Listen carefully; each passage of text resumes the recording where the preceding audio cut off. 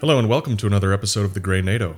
It's a Hodinkee podcast, a loose discussion of travel, diving, driving, gear, and most certainly watches.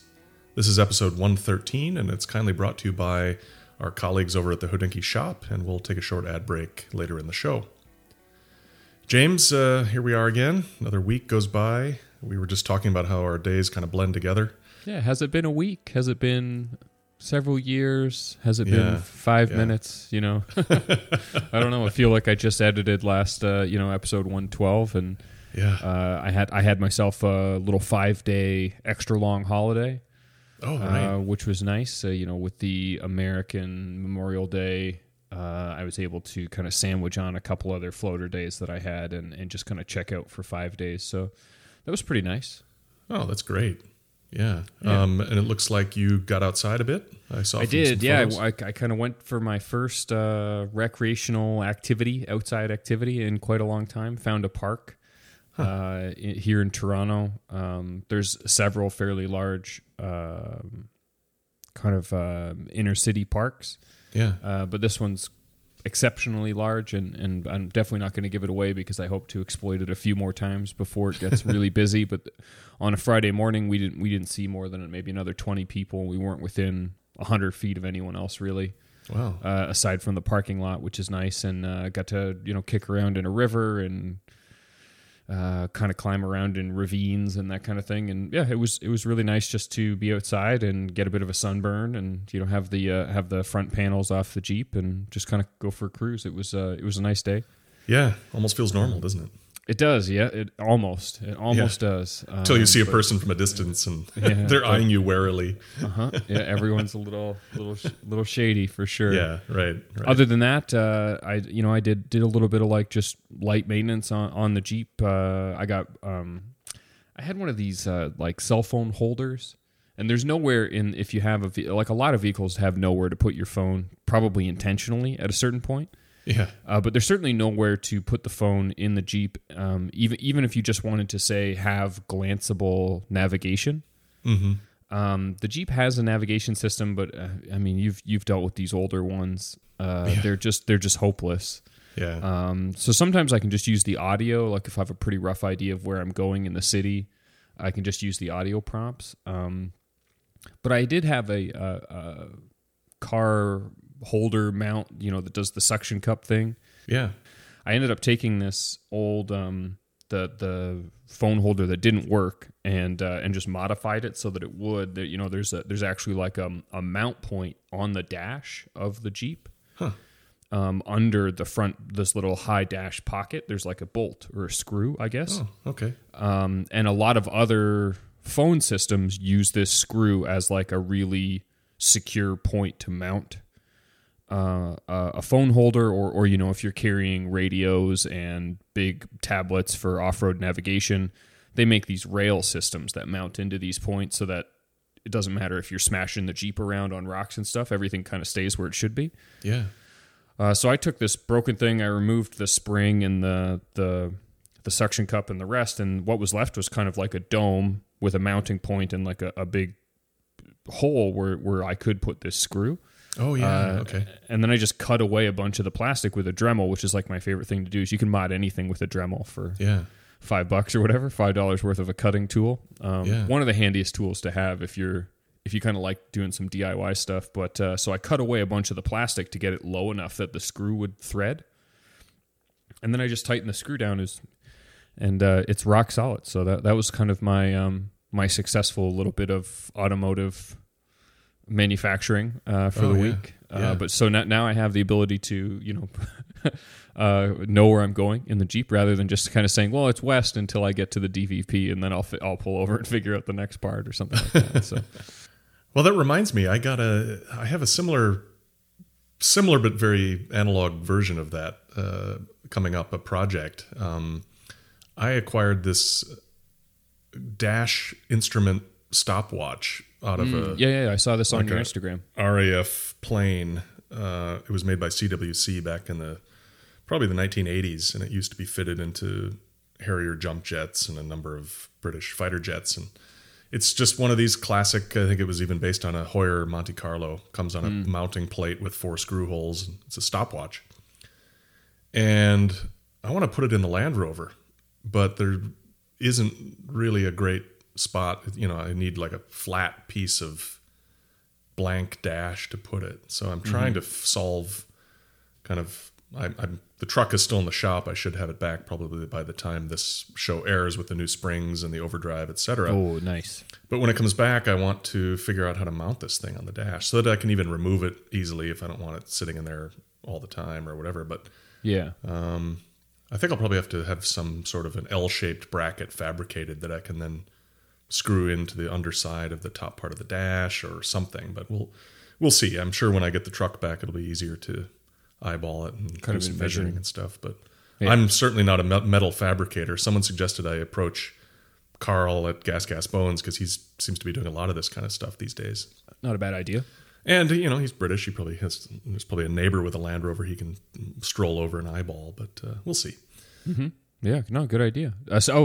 Speaking of British gear, I was able to finally source. We'd been talking a little bit about hi-fi and speakers and that kind of thing becoming kind of a background hobby while I'm spending this much time at home. Yeah. And I on a recent episode, it's hard to remember because weekly episodes, I can't remember how long ago I mentioned it, but I recently picked up a set of Wharfedale speakers, which are British speakers, and was kind of hunting for a specific amp from a company called NAD. Yeah. And I was able to find one this past weekend. I got not so much lucky as much as just general tenacity prevailed, but after finding a lot of pretty wishy-washy, beat-up, sort of abused examples going for more money than they were worth on Craigslist, yeah, I started following a little bit more carefully the Toronto posts for on this hi-fi trading forum, Canadian hi-fi trading forum. Huh. And I came across what was arguably the one that I really wanted, which is an NAD. It's a C320 BEE. So those who want the backstory, I can make it pretty quick. It's a British hi-fi firm that made kind of big waves in the late 70s because they produced an amp called the 3020. And it was kind of the first time that a lot of the general build quality and amplification technology from true hi-fi systems was suddenly made at a more accessible price point. Huh. And so it was an integrated amplifier from the late 70s, and then where you hear BEE in the one that I have it's designed by this guy Bjorn Erik Edvardson. So you see BEE, his initials on a lot of NAD amplifiers that look a certain way or have certain philosophies.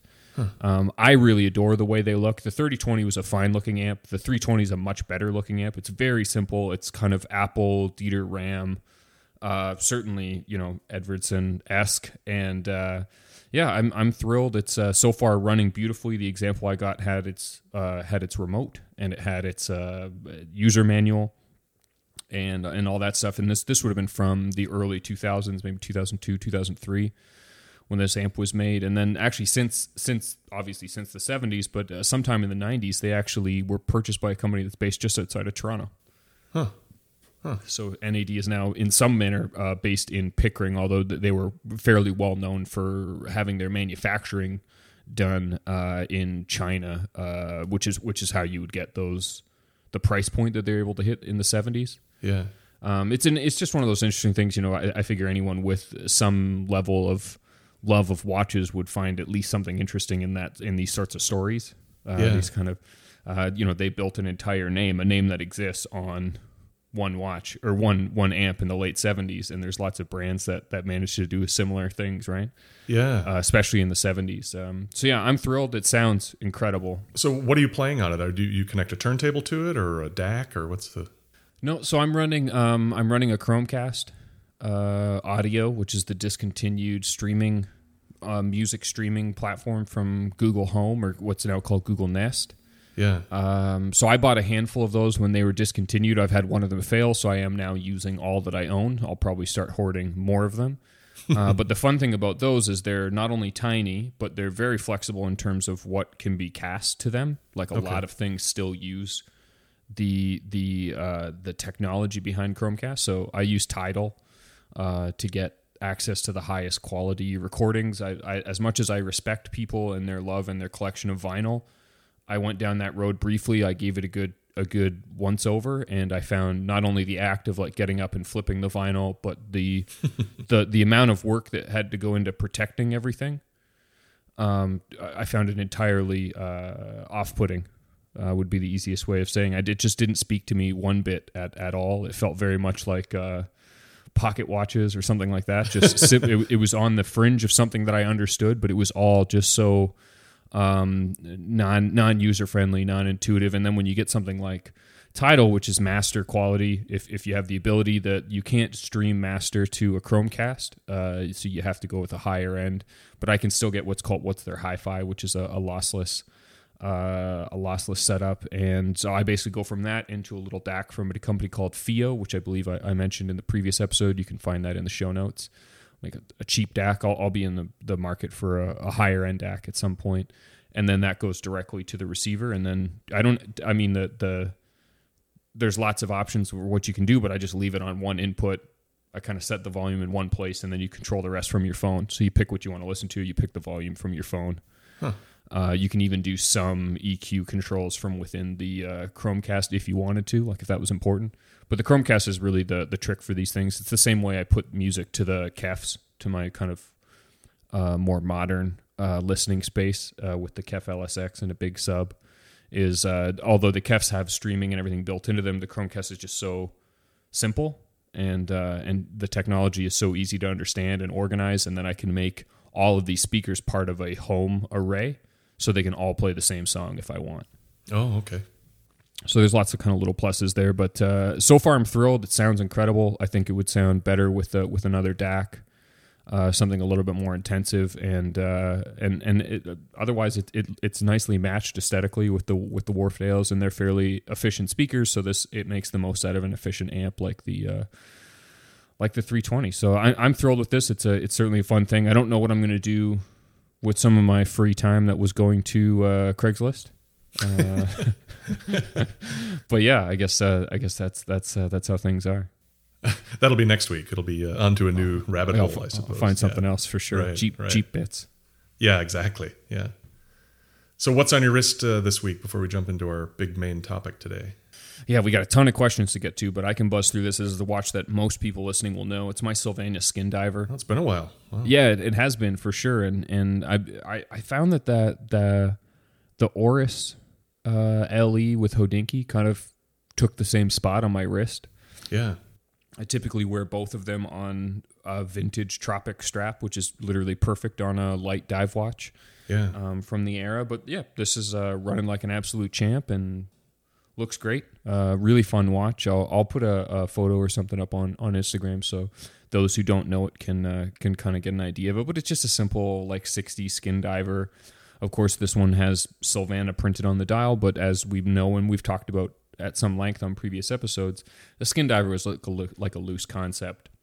Cases were made by a few people, dials by a few people, hands by a few people, and a lot of them were just kind of, I ordered this from here and that from there and that from there and put it all together and the name brand is on it. And you see them from everyone from Aquastar, like bigger brands like Aquastar, to brands like Sylvania and many others. Yeah, I love brands like that. It's that era. It was like that era's micro brand. Absolutely. So many that watches that kind of did the off the shelf part compilation and put kind of some unique hands on it or something like that. I think it's a trend we're still seeing. I think that's really cool. Speaking of micro brands, I'm wearing my Unimatic U1B. So the Unimatic's naming conventions are a little obscure. This is the one with the sterile matte bezel, black bezel with the single pip, and then it has that sort of tan tinted lume. It wasn't their first edition. I think it might have been the second go round for this U1. It's their dive watch, and it I don't know. I've worn it for probably 6 days straight now, and just absolutely love it. It's one of those things like probably you with the Sylvana. You haven't worn something in a while, and you pull it out and put it on, and it's give it a good week, and it's like, now I remember why I love this thing. A lot of fun, great summer watch for sure. And I mean, so much of my time these days has just been with the Garmin. Oh yeah, this is a nice kind of yin to the Garmin's yang, and it works well. But I like those Unimatics, and certainly they suit a certain style, which is fun. Yeah. Well, we've got a big one today. This is our May Q&A episode.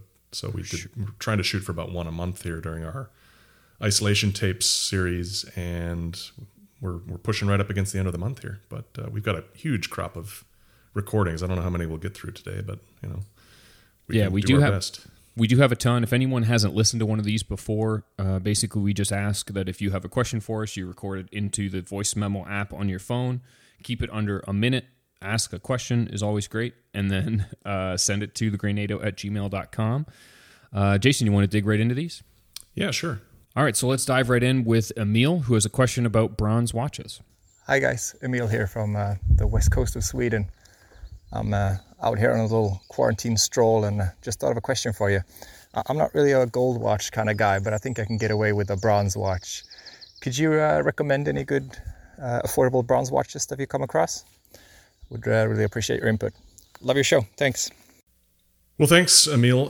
Good question. I've kind of had the similar mindset that I haven't quite crossed the gold barrier yet, like James has here, but bronze, it kind of meets in the middle. I've dabbled a bit wearing bronze watch. I tried out the Aquadive bathyscaphe bronze diver, which is a big, heavy, chunky watch.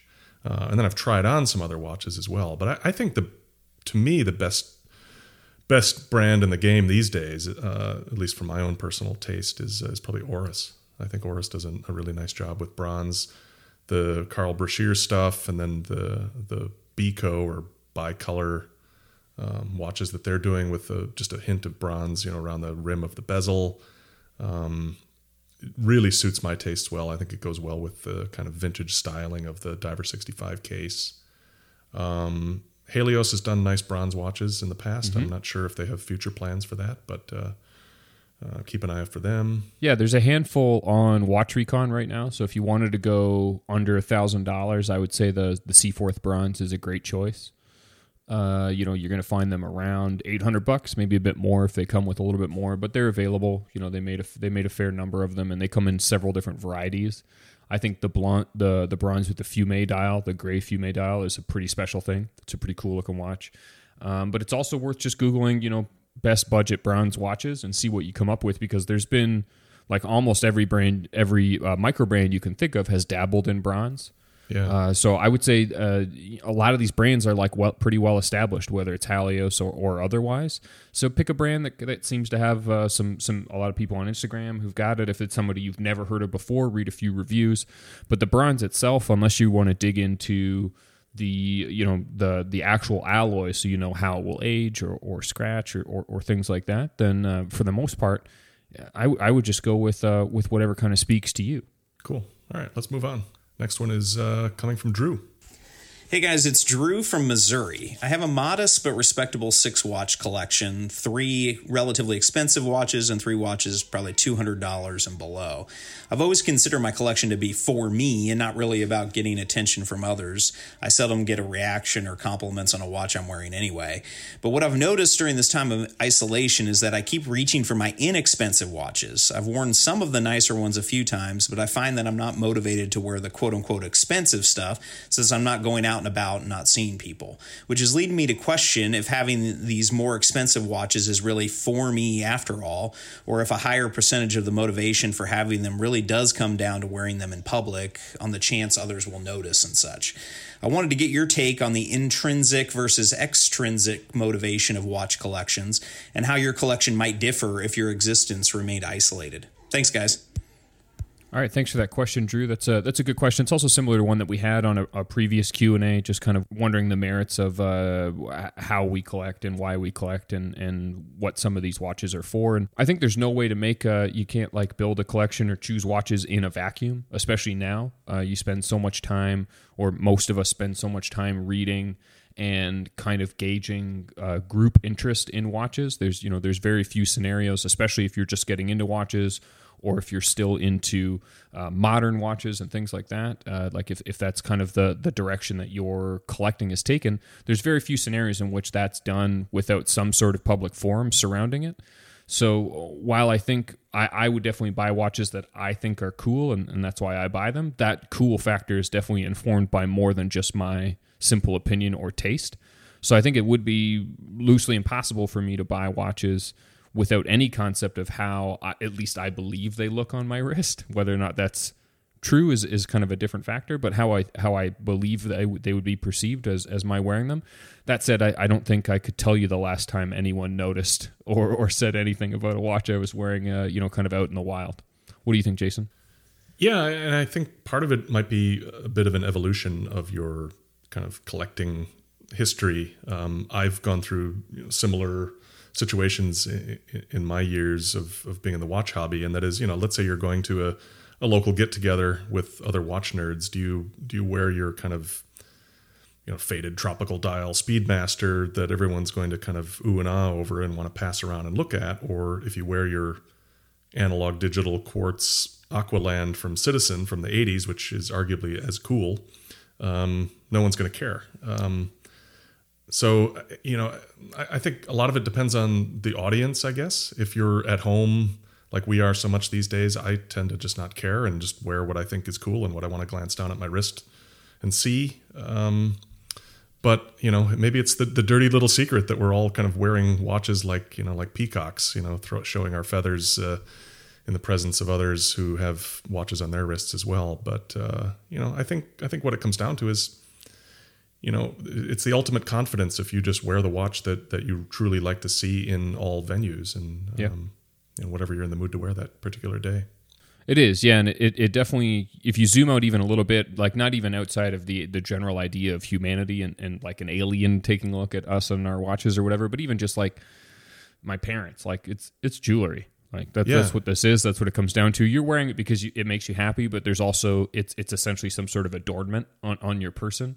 Yeah. So I mean, it is an interesting question, and certainly we appreciate Drew writing in or calling in with that question. Up next, let's get one from Brandon. Hello, my name is Brandon Taylor, and I am from Fort Worth, Texas. My question goes to both of you guys. How many watches do you have in your collection, and what is your favorite? Thanks for all the episodes and keeping us all entertained in this difficult time. Have a good day. Well, thanks, Brandon. That's a super straightforward question. We really appreciate the 18-second recording. That's very concise. Interesting question. I haven't actually counted my collection. I have a lot of kind of micro brand, smaller brand watches that I've acquired over the years, and then kind of a core set of, I guess, vintage, more collectible things that I actually don't wear as much. So, I'm not sure it's in the double digits, but I've never actually taken a full inventory. It's not a huge collection on my part.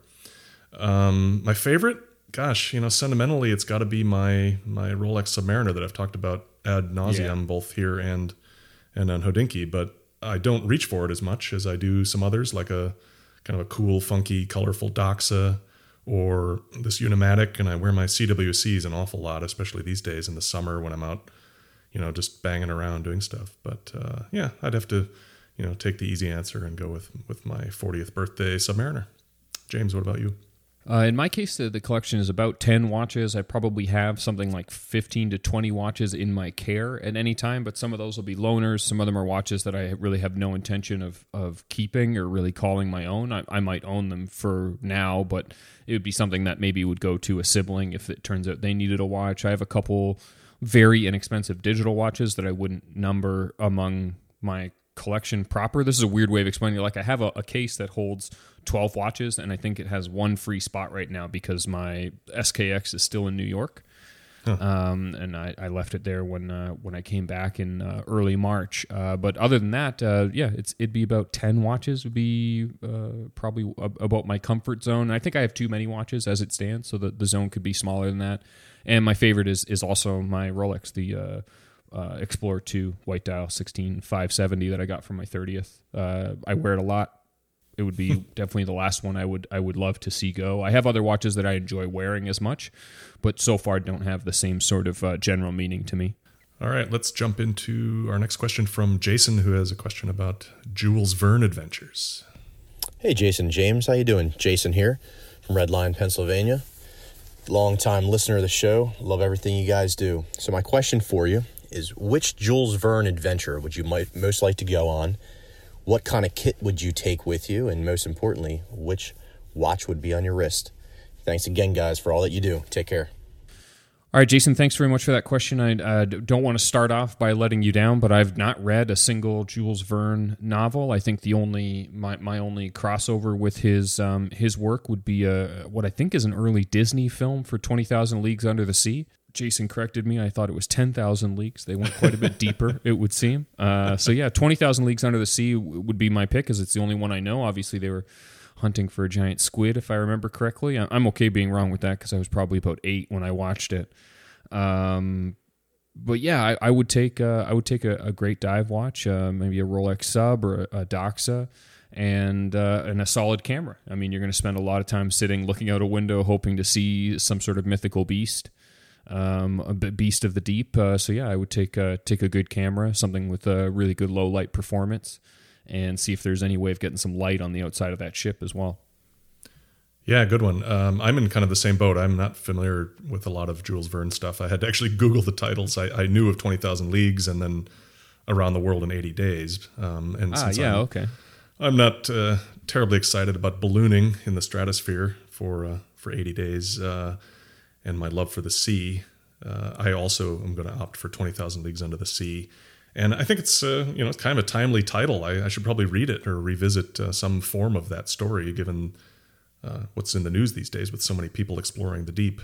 And I would certainly take a Rolex Sub to mark the occasion. Not that you really need the water resistance. And if you do, you're in deep trouble. And, I remember reading about James Cameron's trip to the Marianas Trench, and he made a point of, wearing a wool watch cap and like a sweater or something, because it gets fairly cold inside the capsule. So I'd probably do that, and then certainly take a camera, because guessing I'm not going to be getting there an awful lot, and you certainly want to record what you see. Mm-hmm. So those are our answers, pretty similar.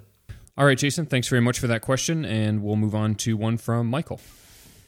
Hi guys, this is Mike from New Orleans. My Hodinkee username is MC Siebert.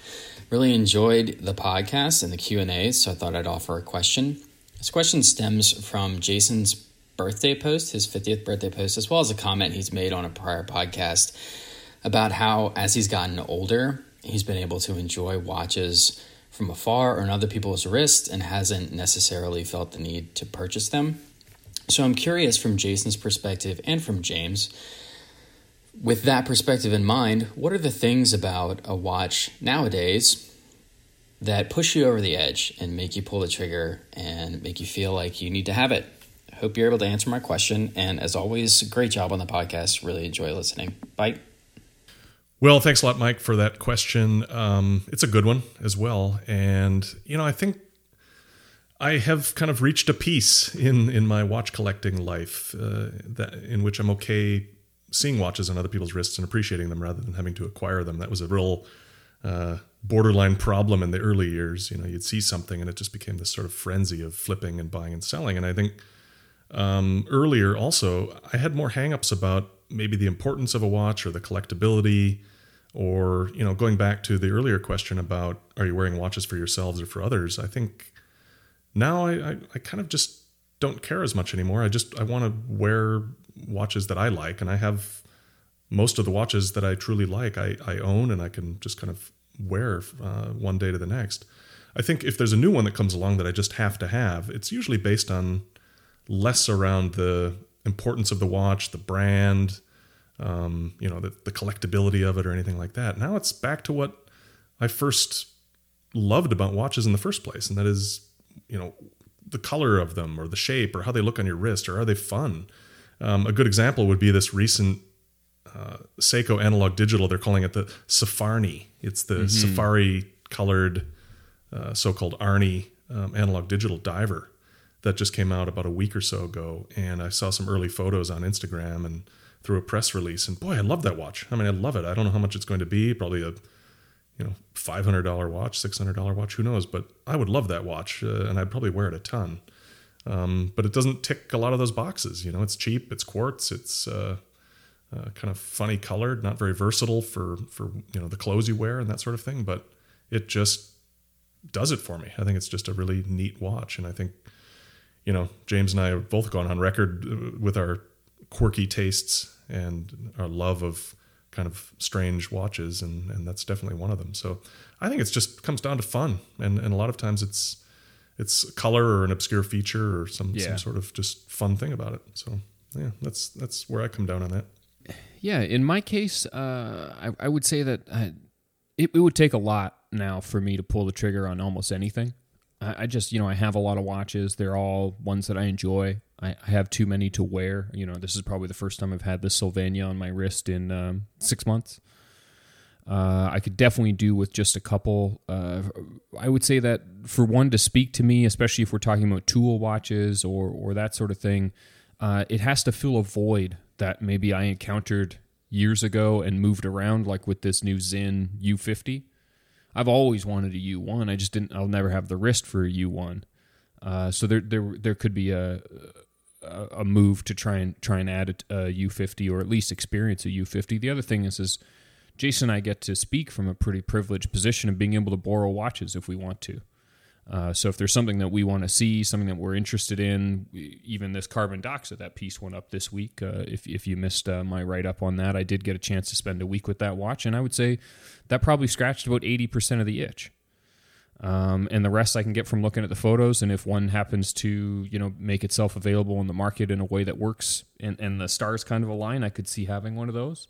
But it's not something where I'm willing to forego that amount of money, and we talked about the currency scenario in Canada and everything else. So just it would be a weird time to buy a watch like that or a watch of any type, and I think for me it just it would have to kind of fill a void. And Jason mentioned Seiko, and Seiko has the new SPB stuff, which is again smaller. It's a smaller expression of a watch that I appreciated until I put it on my wrist, and I think as watches kind of every now and then they make a model that really suits maybe taste that you've already developed and now it's the right size, or a size you've always developed and it's developed into a look that you really like. That's how I would probably find my next watches. It would just kind of fill some sort of a void. Yeah, no, good one. All right, next up, let's hear from Jake, who has a question about ultra high-end tool watches. Hey, Jason and James. I hope you're both keeping well. This is Jake, and I'm sending this message from Singapore. My question is in regards to what I would call ultra high-end tool watches. So, watches that are built for adventure, but in most cases are way too valuable for their owners to actually consider using for the purposes that they were designed for. My mind goes straight to Jason's articles about the $1 million RM25 he went hiking with, among others. And my question is really in two parts. First of all, does it bother you that, with all the design and engineering that goes into these watches, that they'll almost certainly never realize their potential? And secondly, if money were no object, what would be your ultimate adventure watch and where would you want to take it? Thank you guys so much for all you do with the podcast. I'm a big fan and I look forward to the next episode. Take care. Well, thanks for that, Jake. Yes, it does bother me, actually. But I'm not sure if it's because the watch won't experience what it was ultimately designed for. And I actually don't even know if these watches were designed for that or if they were just sort of over-engineered as kind of a demonstration purposes. But what does kind of bother me is that people are kind of hesitant to wear these valuable and beautifully made things for actually going out and doing stuff with. And, I understand the rationale for not doing that, but I would love to see more watches on wrists, in Instagram photos of people out, hiking and diving and riding bikes and that sort of stuff with cool watches on, rather than, just sort of showing them off, so to speak. The fact is, though, watches don't really have much use as a modern tool. Even for timekeeping on an expedition or an adventure, a G-Shock or a simple quartz diver is more than adequate. And I think, I've gone on record as saying that I review dive watches while diving more as an act of nostalgia or just for fun, or maybe it's because if a brand plans to call a watch a dive watch, at least one person should probably hold them to that and hold them accountable and try it as it's intended. So, I'd love to see more high-end watches. I'm not sure about $1 million Richard Mille. That's a bit extreme. In terms of your other question about my ultimate adventure watch and where I would take it, at this point, I think that watch probably is one that I own. Again, going back to my Submariner, it just works so well in so many scenarios. And where I would like to take it, I've got a few dive spots on my bucket list. I'd still like to get over to the Red Sea and dive the Thistlegorm before it just rusts into the seabed there. I'd also like to get up to Scapa Flow up in Scotland and dive some of those World War I German wrecks. Truck Lagoon would be pretty awesome as well. I guess those are all kind of shipwreck related, but that's sort of what I gravitate towards. But I'd love to take my Rolex to any one of those places. So, James, what's your take on this? Yeah, I mean, I think that a lot of it is the idea of a super high end tool watch actually being a tool is non-existent. I mean, these are suggestions of brand philosophies. These are technological showcases. These are, fun collector items, which is basically what these are the oddities. These are the they're a bit like automatons from a previous, it's a trinket of fascination to a certain extent, and certainly the fact that these watches are being made just speaks to the fact that there is someone who will buy them. And I don't think there's a lot more going on there than that. It is a technological show house, which I adore. Obviously, I love super high-end supercars as well, and hypercars. Those are all really fun, but they bear very little in similarity to a simple SUV or a reliable family car or minivan or anything like that. It's a whole different world, and it's more about the existence of the object than its application often, and I think there's time and a space for that, and obviously they do pretty well. I don't really see the personal appeal in some of the really high end stuff, that just because it typically doesn't seem that wearable. Jason has more experience with things like some of the Richard Mille stuff. The lightweight racy Richard Mille stuff is incredible, super wearable. You wouldn't even know it's on your wrist. And you can spend $1 million on something like that. But some of the really giant, the Stallone one with the water purification tablets and such, I'm not sure. Jason, is that especially wearable when you're out on the trail? No, not terribly. Yeah. So I mean, the other side of it is there are some really great stuff, and if we're talking about ones that we would probably appreciate to have on wrist during an adventure, I would go for an AP Royal Oak Offshore Diver.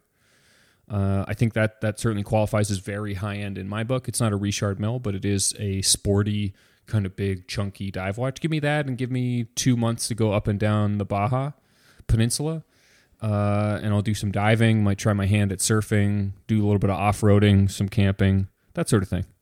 And yeah, I think a watch like that, maybe a cooler, one of the cool boutique versions in the bright colors. I thought some of those were super fun when they came out 3-4 years ago. So yeah, Jake, thanks very much for that question. And if you've got any high-end tool watches at your disposal, be sure to put them to some use. Next up, we'll take one from Miguel.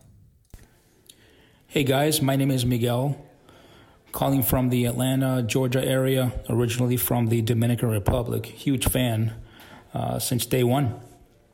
My question is, have you guys considered bringing back some sort of TGN swag, some collaboration with maybe some other brands, combination of NATO straps, stickers? That'll be something nice to bring back. Thank you for everything you guys have done, and wish you the best for the next 100 episodes. Hey, Miguel, thanks very much for calling in with your question and for your loyal listenership of the show. Jason, I really appreciate it. As for swag, I would say the easy answer is absolutely, but we don't really have a timeline. Jason and I found the fulfillment of the supporter bundles to be problematic from a time management sort of endeavor, and especially, right now you're not traveling so much, but in a normal sphere of our operation, there's a lot of travel going on, so you really have to time when these can come in and out, and supporting the bundles and getting the stock and putting them in the right place and figuring out how to price it.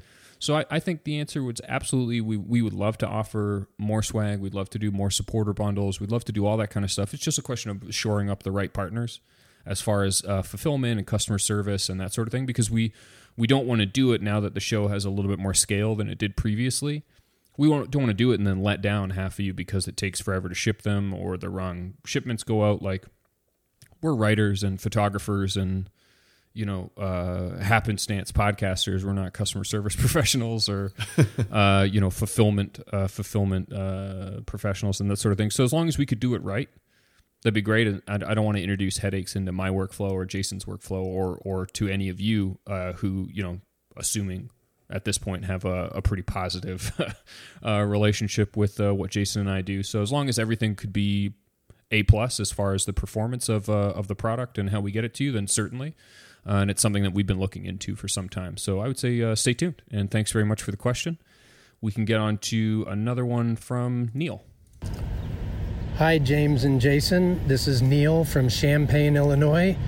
I'd like to know what you think about the difference between the movements in the SKX 007 versus the SRP 777 as far as reliability, durability, and longevity.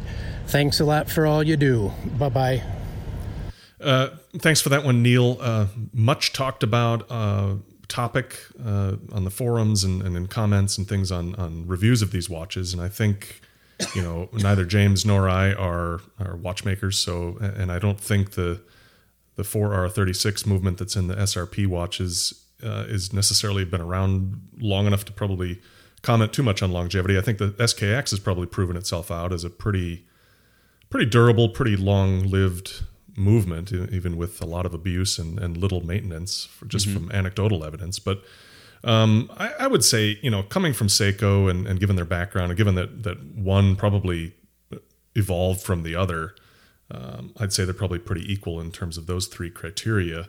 I think if you had to give an edge to one over the other, it probably would be the SRP watch movement, the 4R36, because that can hack and hand wind. And just in my own experience, I don't have an SKX anymore, but my SRP 777 that I've had for a couple of years now has been, pretty accurate, just from glances at the wrist and not these wide swings that I used to get with some SKXs that I used to own. But I think you'd be safe going with either of those movements. Yeah, I have nothing to add. That's exactly what I would say. My experience with the 4R and the 6R movements is they're more accurate. I've never had a problem with the Seiko movement. I've had a couple of them serviced. It's all roughly the same. Great movements. I like the hacking, the hand winding, obviously, and the chance at better accuracy from the later generation movements. All right. Well, thanks for that, Neil. Let's jump into our next question coming from Greece, from Konstantinos. Hi, guys. This is Kostas from Greece and Thessaloniki in particular. I'm a big fan of Hodinkee and the Grey NATO. I am Kuchos Kappa in Instagram. We had some small discussions in the past. So,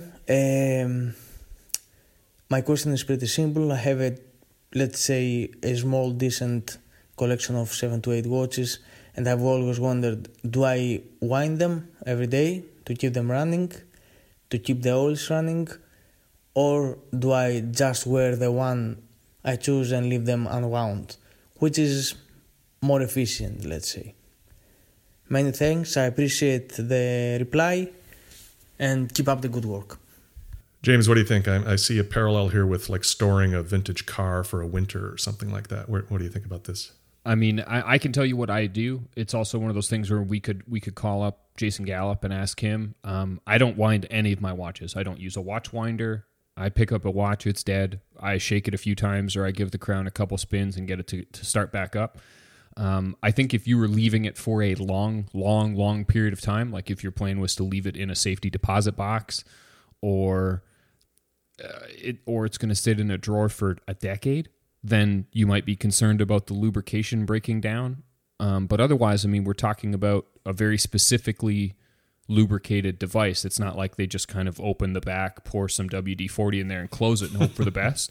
There's several different lubricants used, and they're designed to protect the watch for use. And I think they would have to sit for a very long time before it would matter, which is, I would also say, to Jason's starting point, different than a car.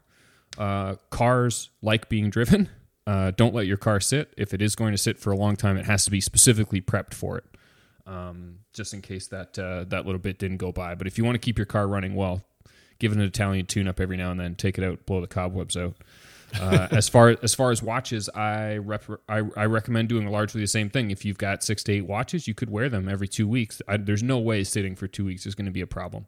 I wouldn't support, and I will eat crow if Gallup tells me otherwise in a future call, but I wouldn't support the idea of a regime where you're hand winding 6 or 8 watches every 40 hours. I actually think that's more wear and tear on the watch. It's undue wear and tear on the crown and the crown threading, versus lubricants doing exactly what they're meant to do, which is sit and wait until something starts moving. Yeah, I would largely agree. I would say if you wanted to be really safe about it, and let's say you have an heirloom dress watch that you wear once a year or once every couple of years to the occasional wedding or something, you could take that out every once in a while and wind it, or maybe even wear it. And also, I think, and again, I'm speaking from zero watchmaking experience, but in addition to winding it, I think it might be helpful to pull the crown out and actually spin the hands around, maybe even adjust a date if it has that, just because, we've seen examples with vintage watches that had, radium for loom or whatever. Like sometimes you'll get shadowing, or you'll get some sort of stain, for sure, burn in, or a stain on the dial or something. So I suppose just moving the hands every now and then might be something helpful. But again, we're talking from not much experience. And again, if we could approach one of our watchmaker friends and get a true read on that if needed. But I would say that question. Watches are designed to be worn, so wear them. But if you have so many that some aren't being worn for significant periods of time, then maybe set up some sort of a little plan to wake them up every now and then. But otherwise, I can't imagine for 6 to 8 watches that you wear frequently that it would make any difference. And I also don't think they should just be running all the time. Yeah. All right, so let's move on to one from Alex. Hey guys, thanks for the podcast. I listened extensively to your discussion on the Garmin Fenix watch and its use in the outdoors, and I was wondering if you've had any interaction with the Alpiner X watch brand and adventuring. I was also wanting your opinion on using digital watches for this type of outdoor adventuring, as I've previously had a Mudmaster that failed me at an inopportune time, and have switched now to just a standard Hamilton khaki field watch with some wrist strap, compass, and thermometer, and I carry a barometer and altimeter that are non-battery operated as a backup for my standard GPS that I use when I go out in the back and beyond. And I wanted to get your opinion on issues of reliability in mechanical versus digital equipment. Well, thanks, Alex, for that. That's a great question, and certainly one that has probably crossed our minds more than a few times. First of all, I did have a little bit of early experience with the Alpiner X from Alpina, but it was one of the really early editions that they had sent me to try out. I was doing a story for Men's Journal about kind of a roundup of high-end multifunction kind of smartwatches, and it was pretty slick. It worked pretty well with the app. I didn't really have time to test it in the backcountry or doing anything terribly adventurous, but having more recently used a handful of Garmin's like the Descent or the Instinct or the Phoenix, I'm afraid to say it doesn't really hold a candle to kind of the modern, really super functional smartwatches that you're getting from, say, Garmin or Sunto. I think the analog digital function of the Alpiner was a neat attempt, kind of like the what we like about Breitling's Aerospace or the Emergency or things like that. But I think if you really want the full functioning of a great backcountry watch, it would be something like a Garmin. In terms of reliability with mechanical and digital, I love your sort of Luddite approach of taking mechanical everything, barometer and compass and thing. I think that's a really neat approach and skills that most people maybe don't have anymore. So hats off to you for doing that. And I agree that if you killed a Mudmaster, I can see why you're a little skittish about going digital. So yeah. I'm a bit of an analog guy, so I support you there. What about you? For me, with my experience, I broke a Rangeman, which is a similar task to breaking a Mudman, I suppose. But all I did was break the strap. I mean, the watch was still functioning just fine. I really like the flexibility of having the watch on wrist, but you definitely need backups. It's no different than maybe using a dive watch as the backup for your dive computer. You could have a battery failure, you could have a leak, you could have something simple, you could have any sorts of things if you're talking about backcountry, hiking, camping, adventuring, that sort of thing that could compromise the watch. And what you want is at least the 2 or 3 things that can get you home. So I always liked carrying a backup compass. The altimeter, I've never carried an altimeter aside from the ones in the watch, and most of that was just kind of like stat tracking. I'd get back from a hike and say like, oh, I did 3,000 meters or something like that. Yeah, I would say that I don't go into the backcountry enough these days. The backcountry around Toronto, to really weigh it out one way or another. But if I was spending a lot of time, you would want those backups for sure. So I think it's kind of a both, but with some consideration on both sides. The big thing with something like the Garmin, which Jason and I talk about a lot, is if you're out for a while, you have to charge it. Especially if you're using it to actively track your GPS versus some of the ones that do more of a breadcrumb. There's a bunch of different GPS modes in them. So then you're charging them, which means you're now carrying a battery of some sort and a cable, obviously. So it just depends on kind of what suits your methodology. If you can do all of your backcountry adventuring with the analog gear, then I think a simple watch that has a ABC functionality would just give you a little bit of a backup. Maybe a storm warning on a rapidly falling barometer or something like that. There could be some handy elements there, but sounds like you've got it covered either way, Alex. Great. Well, let's move on to one from Matt that I think is a good one for you, James. Let's give him a listen. For sure. Hey, James and Jason. This is Matt from Long Island, New York. I'm calling in for some watch advice. I'm looking to purchase a new diver to add to the collection, and I've been stuck between two watches for a while, the Oris Diver 65 and the new Doxa Sub 200. I know you guys have both talked about them on the podcast, but it's been tough to actually make the decision between the two. I have small wrists, so that in consideration, wasn't sure if either would be better off. Anyway, just curious what your preferences would be, and appreciate all the help and the content you guys have been putting out these past few weeks, especially given the circumstances. So stay safe, guys. Cheers. Well, thanks for that, Matt. James, I'm going to turn it over to you. You've actually had firsthand experience with both of these watches, so I want you to take it on. So I think the thing to start with is there's a huge price delta between these two watches. It's more than double the money. I mean, you buy the Doxa directly from Doxa Watches is $990 on a bracelet, and the Oris is going to be anywhere from about $2,200 to $2,300. That's with a model on a bracelet. It's a little bit more if you want to go with the Bico ones or different versions, but I think there's a lot to really like there. Between the two, I mean, if you have the budget and you really like the Oris is a nicer watch. It also, I think, wears better on a smaller wrist. There's also a 36 millimeter version, which is worth considering depending on how small your wrist actually is. I'm currently wearing a 36 millimeter dive watch. I have a 7-inch wrist, and I think it's a great fit, but it may not be the proportions that you want. Luckily with Oris, isolation and quarantine aside, Oris is a brand that you can see in stores, probably local to where you live in Long Island. And I think between the two, they're both very similar watches, but the Oris wears a little lighter, a little thinner, a little bit more like a vintage watch.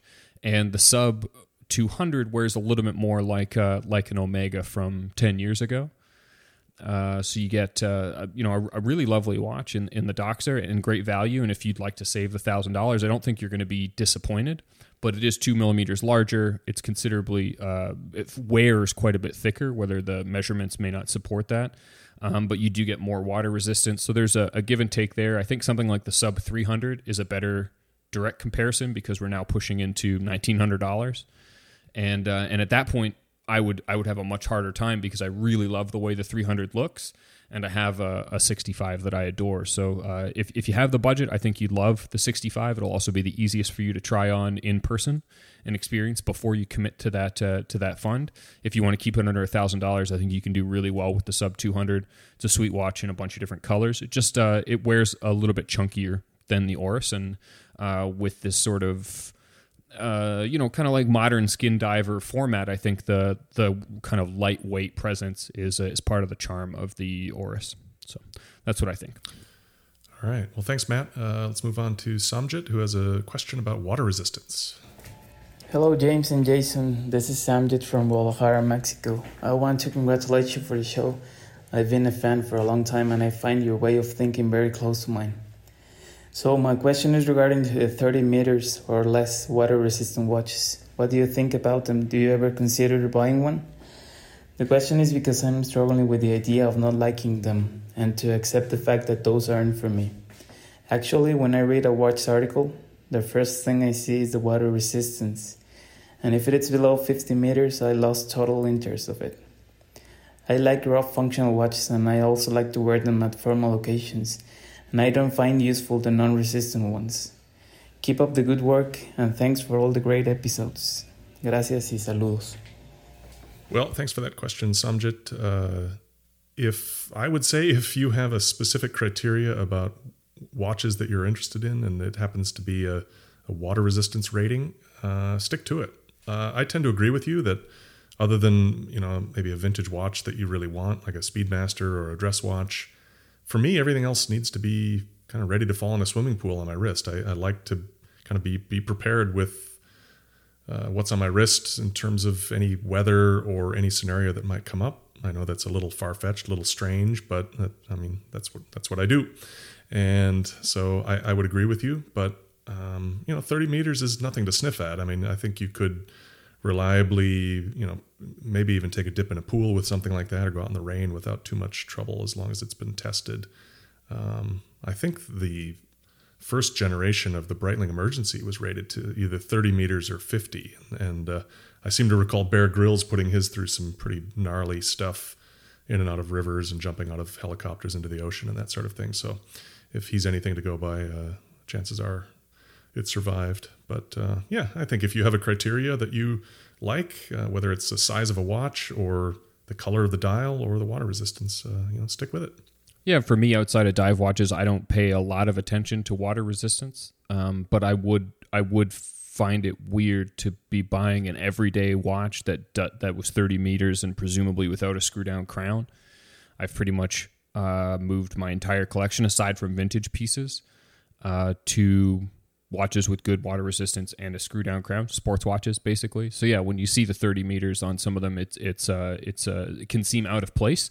And if it seems out of place, then I absolutely agree with the general assessment that maybe it's not worth your consideration. Certainly for your collection, if you like to wear your watch, and yeah, anything from a pool to a really humid day can be tough on a vintage watch. So I'm sure it would be fine on a 30 meter watch, but these things are as they are, and I can't argue the idea that proper, dependable water resistance, 100 meters with a screw down crown, etc., is a worthwhile thing to measure when you're considering a watch. So good thought there.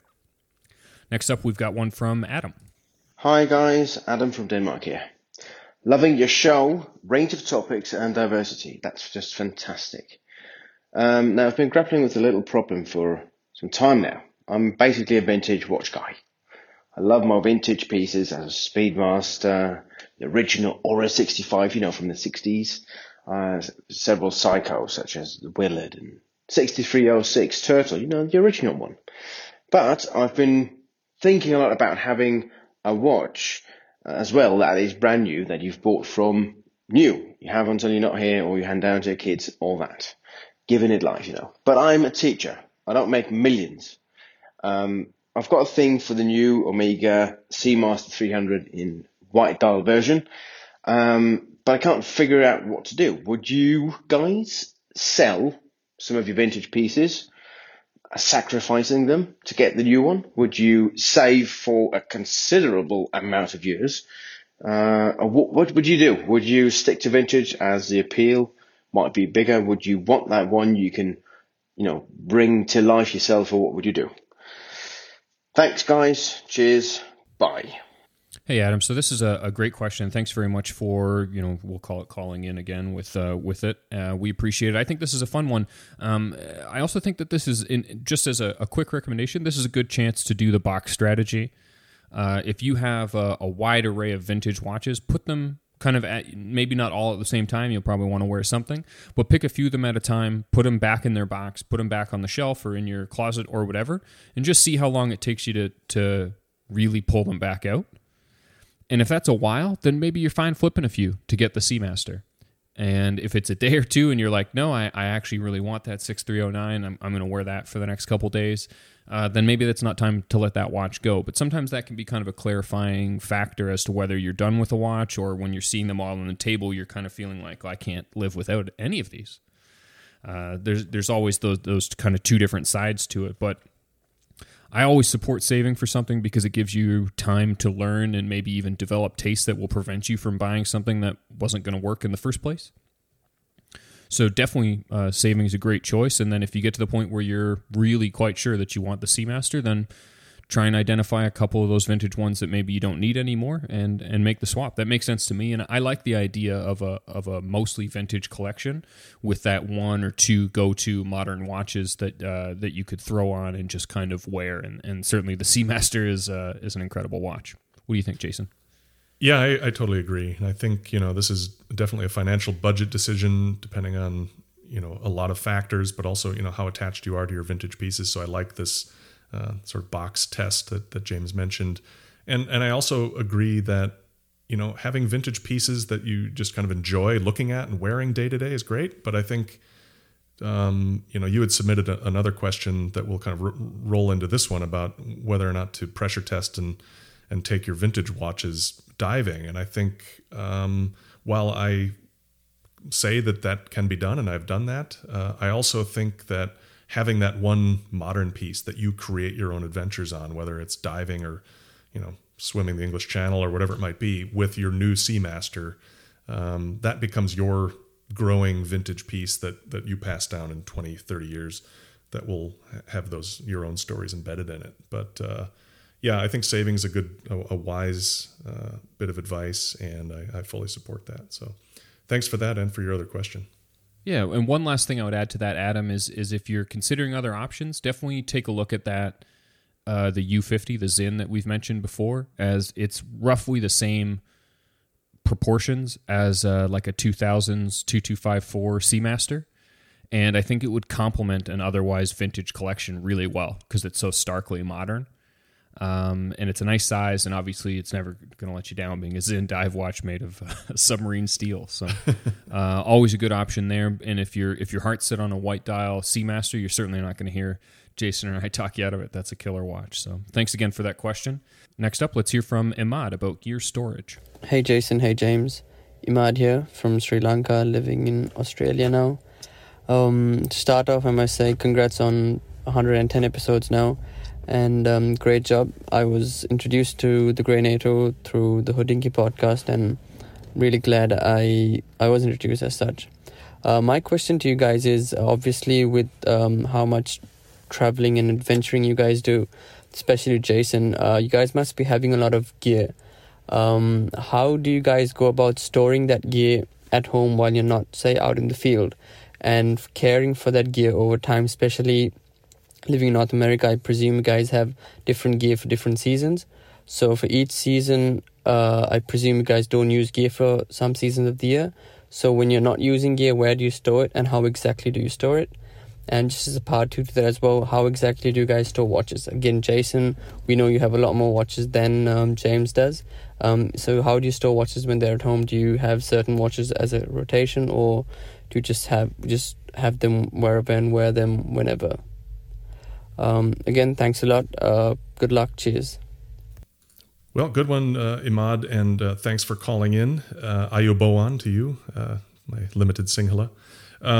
You talked about gear storage, and indeed, I have a basement full of this stuff accumulated over years of trying different sports through all seasons.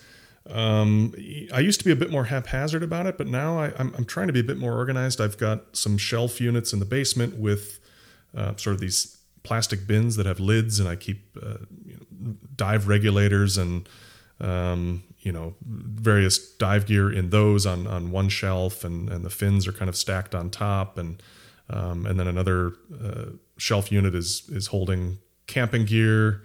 I've got a workbench with a lot of cycling stuff, helmets and things on shelves, and then another area for ski stuff. And, one thing I'm not very good at is off-season maintenance. When ski season's over, usually they say to put a coating of storage wax on, scrape off the old wax, get them tuned up before the next season. I'm the kind of guy who with most of my gear, other than, giving it a quick rinse or cleaning it off, I just sort of put it on the shelf and pick it up the next time, with the exception of dive gear, life support stuff that you might have to have serviced or lubricated or check gaskets and that sort of thing. In terms of watches, I don't do anything particularly special with them. I have a couple of, canvas or, various types of watch rolls that I just sort of store my watches in. I do try to sort of group them in terms of, I have one watch roll where I just keep vintage pieces, and then another one where I've got kind of my more modern stuff, the stuff I wear more often. And then I keep a handful of maybe the more valuable stuff in a bank box that I don't wear as much. But nothing too sophisticated there. But that's kind of my regimen here. James, how about you? Where do you keep all your stuff?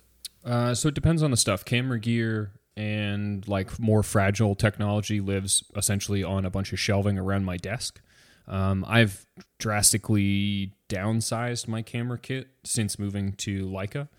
So a lot of it is one backpack essentially, and that includes laptops and probably even some recording gear and everything else. So it's really not that much gear. When you're talking about camping or dive gear, those are the other two that I get into. I have a storage unit where I keep those sorts of things all cleanly organized. So the dive gear is actually really simple to care for. Keep it dry, keep it out of the sun, obviously. Try not to put weight on any of it, so I use shelving to do all that. Exposure suits need a little bit more care, obviously, so they don't dry out. But the big problem with a lot of that is UV, more so than just general air. So make sure you pack things correctly. And then as far as camping gear, just respect the difference between storage and usage. So if you have a really nice sleeping bag, it should have come with two bags, the big one and the small one.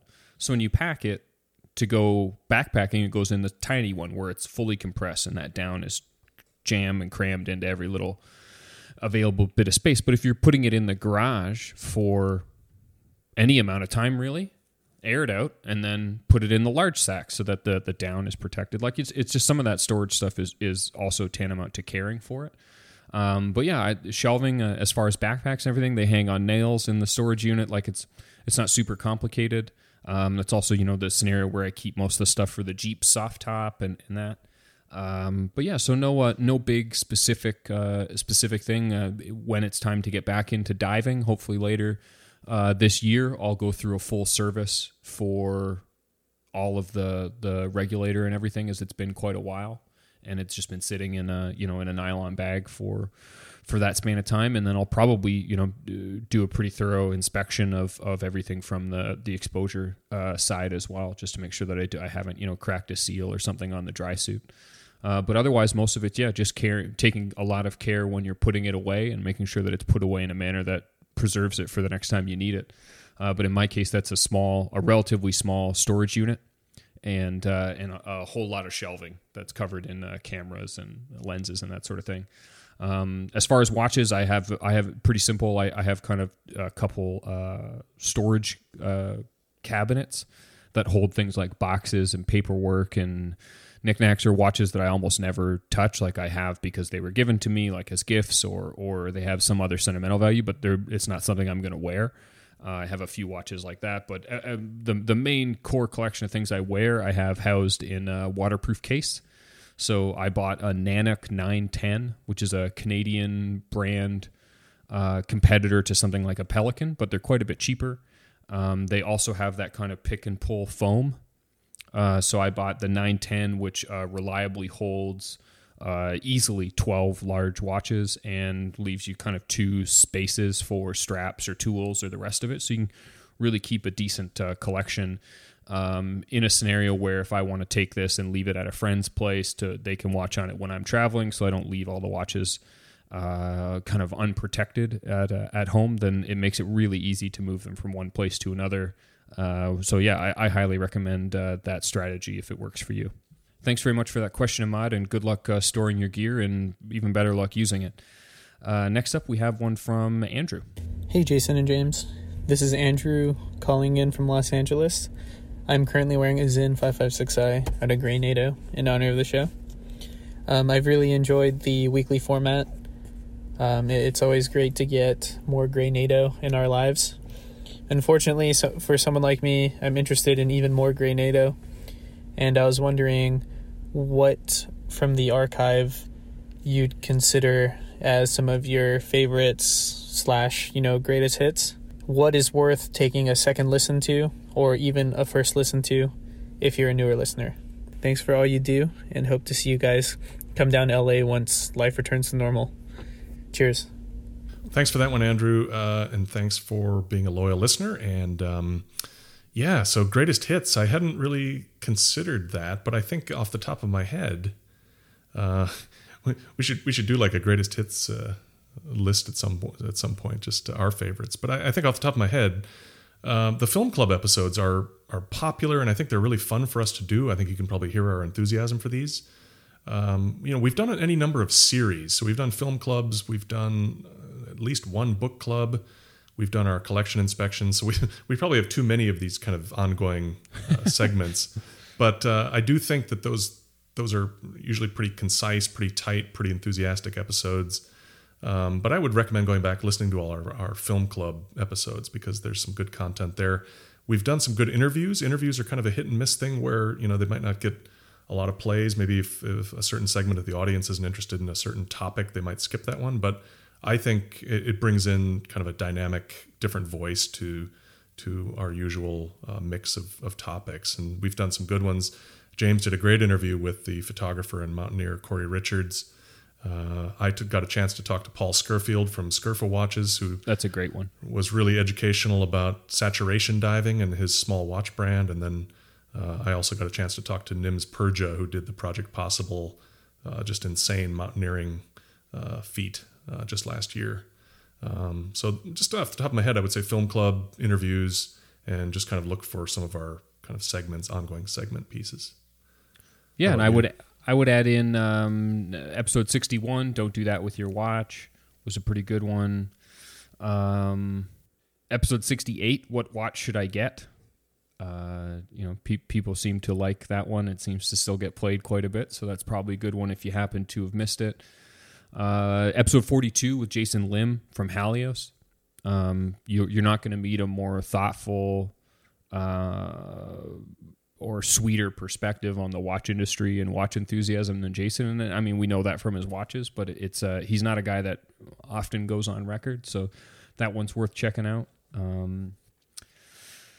Episode 38, Does In-House Matter? I think that was pretty early in the show. That's more than 2 years ago at this point, and that one I think is also worth taking a look at. And selfishly, episode 35 was my report from Clipperton. And I think that one, I was always surprised that nobody knows what Clipperton is when they see the title, but I think that one 35 would be worth a listen, especially if you're feeling a little cooped up, as it's a pretty big adventure.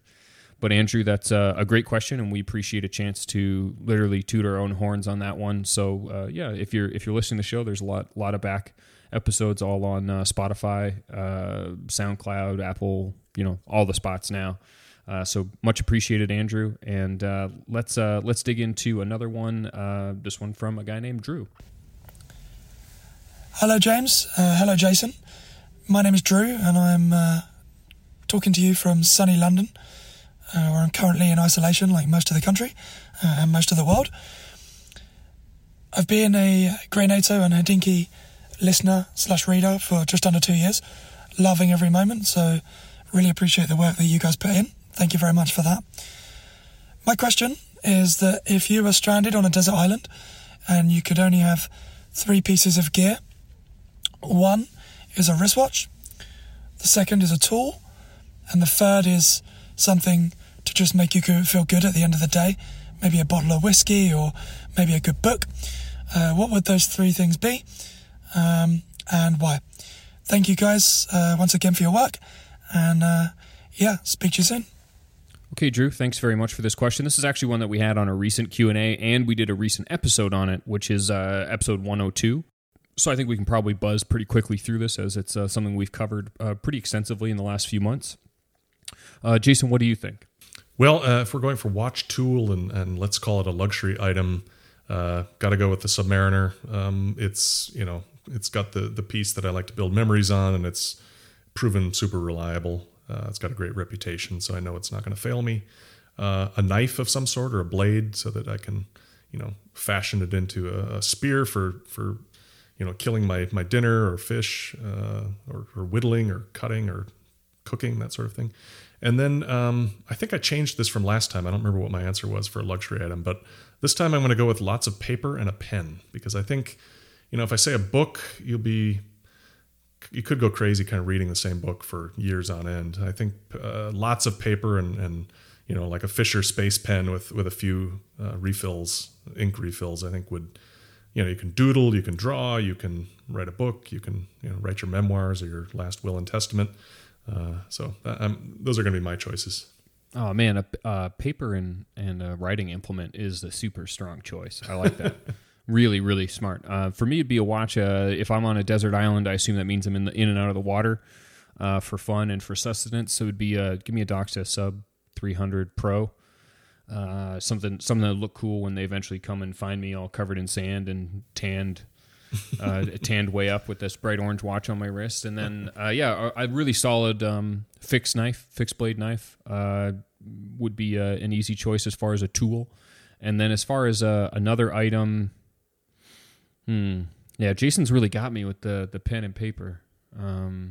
That's a good choice. I like that one a lot. I also I think something with like a very difficult learning curve. Like give me a boomerang, and no YouTube channel to teach me how to do it. I would just have to because it's technically a weapon. So maybe if I got good enough, it would be of value. But yeah, I like the idea of like a boomerang.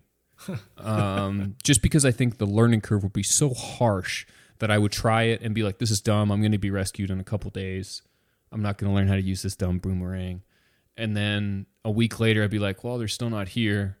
And I need something to do. So I'd start hucking this boomerang around and it would frustrate me. I'd stop again. And a month later, and you'd have this really fun time lapse of me throwing boomerangs, 5 feet and then 10 feet and then, having it come back and then be really surprised and have nobody to celebrate with. And I think a boomerang, something with like a really ridiculously long learning curve. Yeah. Something to perfect. Yeah, right. Solid question, Drew. Much appreciated. And if you haven't gotten to it, be sure to check out episode 102, which is all about our desert island picks. This is that would have been the right before the virus and such kind of kicked off, and we went to weekly episodes. So let's. What do you think, Jason? We do one more? Yeah, let's do one more. This is a good one from Steve. All right, let's hear it. Hi guys, it's Steve at Delray Beach, Florida. I wanted to compliment you on another terrific podcast, number 111.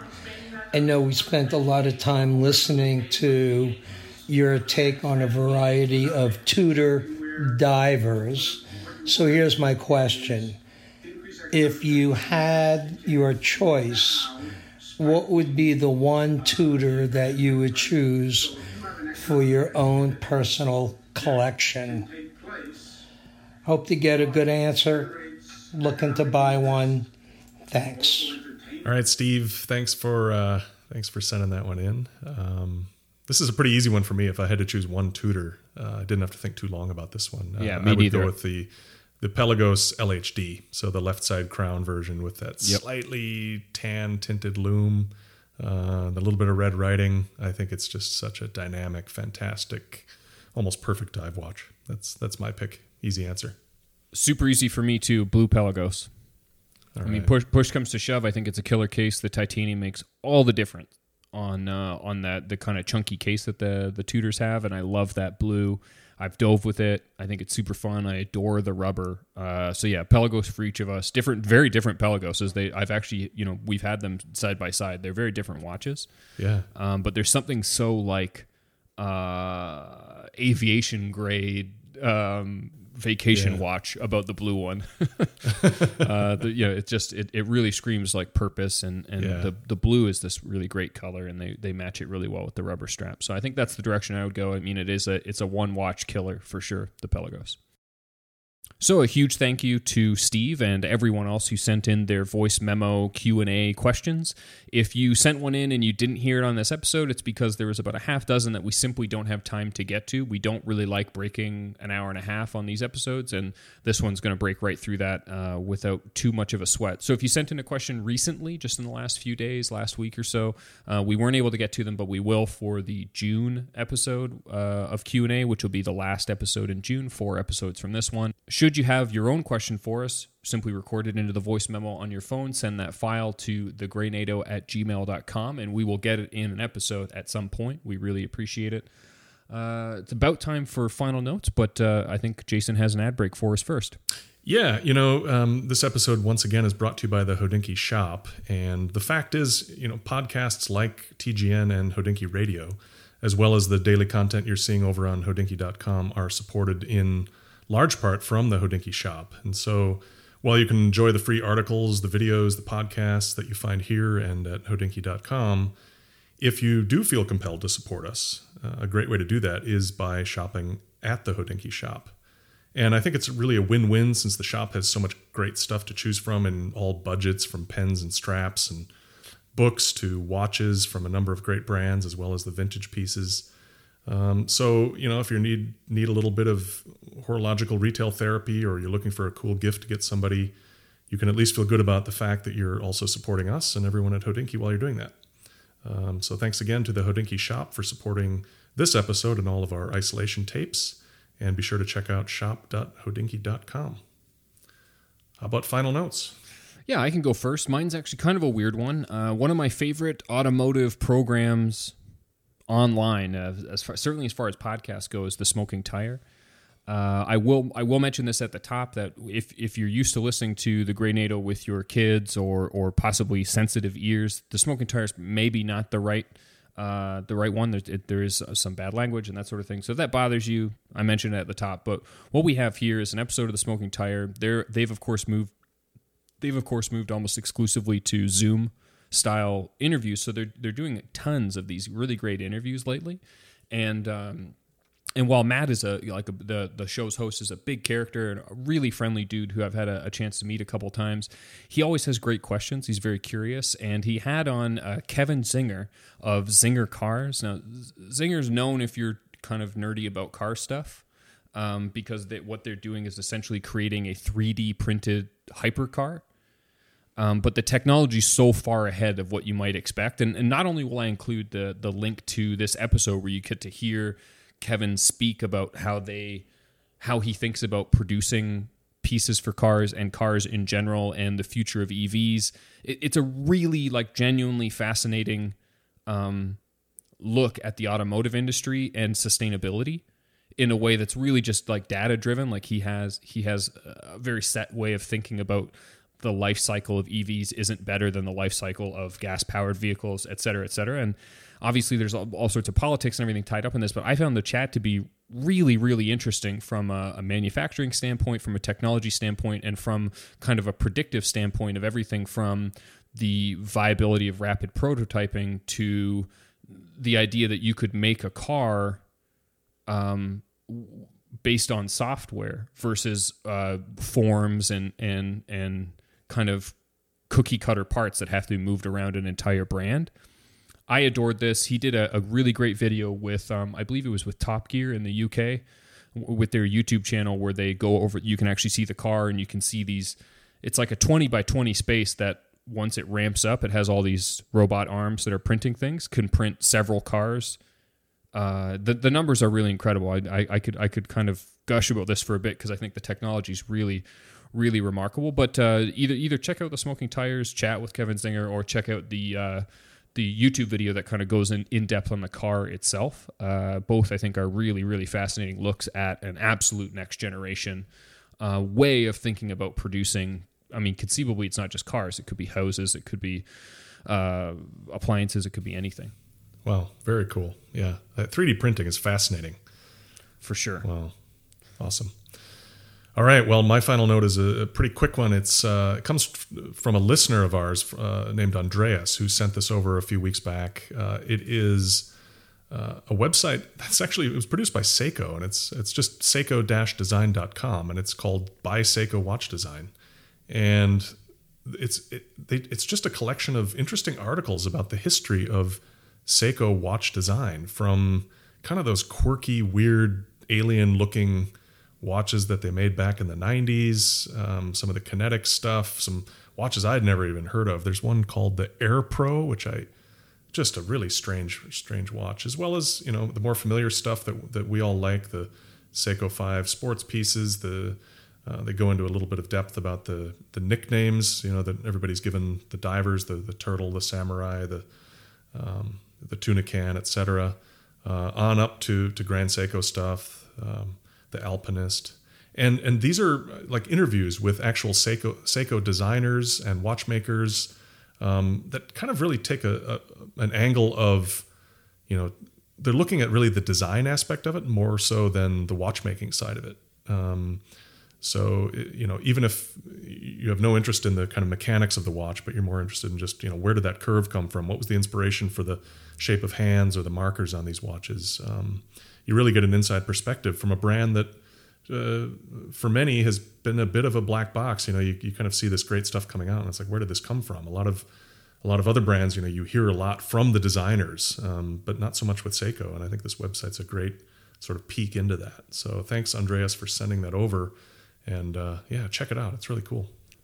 Yeah, it's such a cool site. I can't support this enough. I think it's a really interesting take on talking about your brand through a number of avenues that people probably already understand.